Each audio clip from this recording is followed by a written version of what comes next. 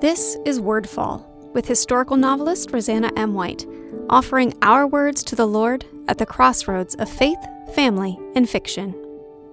A year. A couple years ago, I decided to read through the Bible in a year, and I've read through the Bible several times now, and I've done it in a year a couple different times. And one of the things I really learned was about history and God and faith. I can't hope to just put it all in one podcast, but I wanted to dwell on some of the lessons that struck home, if just a few right now. God is deliberate. He doesn't direct us randomly. He doesn't say, do whatever, I'll make it work. He has a particular plan, and when you don't obey it, you can't expect his blessing. We might not always understand why he says, do this one day and don't do this same thing the next day, but there is a reason, and we need to seek him first. Not after we've already made our decisions, but also trust that no matter what we do, if we're seeking him, he will redeem it. Details matter.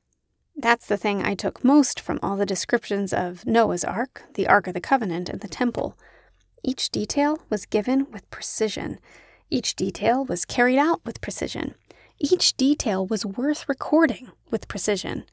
We, as readers millennia removed, might find some of those details boring, but they matter. Every detail of our lives matter. And we, as living temples of the Lord in this day of the Spirit, need to remember that.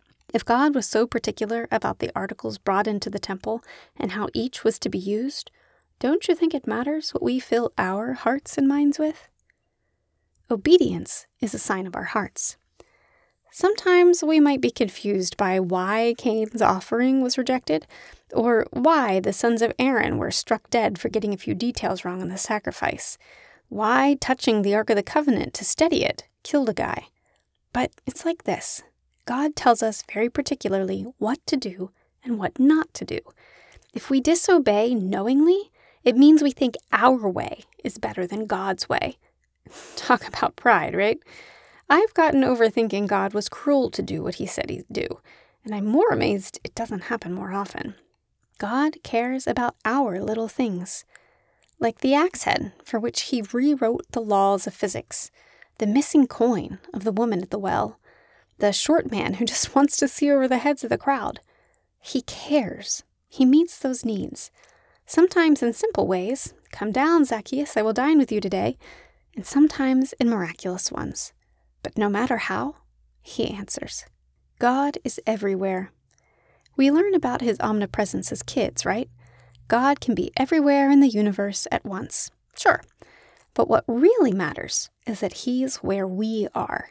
In exile in Babylon, in the depths of our sorrow, in the bottom of a lion-filled pit, in a fiery furnace, in a depleted storeroom, in a drought-choked field, in a flooded valley. God is there. In whatever problem we're facing, he's there in the shouts of victory. He's there waiting for us to reach out, to call, to cry for him. He's there waiting to tell us when and how and where to move. God knows us by name. Maybe that sounds silly, but this read-through also reminded me of the power in names. Exactly twice in the Bible, we hear that God told his true name to someone. First, an angel who was given leave to slaughter the disobedient in the camps of Israel, and a few chapters later, to Moses.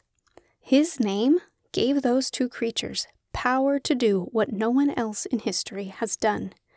The name of Jesus will make knees bow in all the universe. The names he gives to his servants signify their hearts and their purpose. And he knows us by name. Not just the name our parents chose for us, but the name that encapsulates all we are, all we can be, all we will ever do. He knows that name. He whispers it to us when we need it most. He calls us rock when we feel pretty tempestuous. He calls us deliverer when we feel like a coward who has run away. He calls us wise teacher when we feel like an outcast in a strange land. Sometimes I wonder what my true name is, or where he's leading me next, or if the small details of my life are pleasing to him. Sometimes I wonder if I'll ever conquer my weaknesses, or learn to fully, truly, always obey. Sometimes I wonder if I can ever be what I know I should be. But reading through those old stories, I learn anew that whatever I am, If I lay it at the feet of God, if I cling to the hand of the Savior, then it's enough.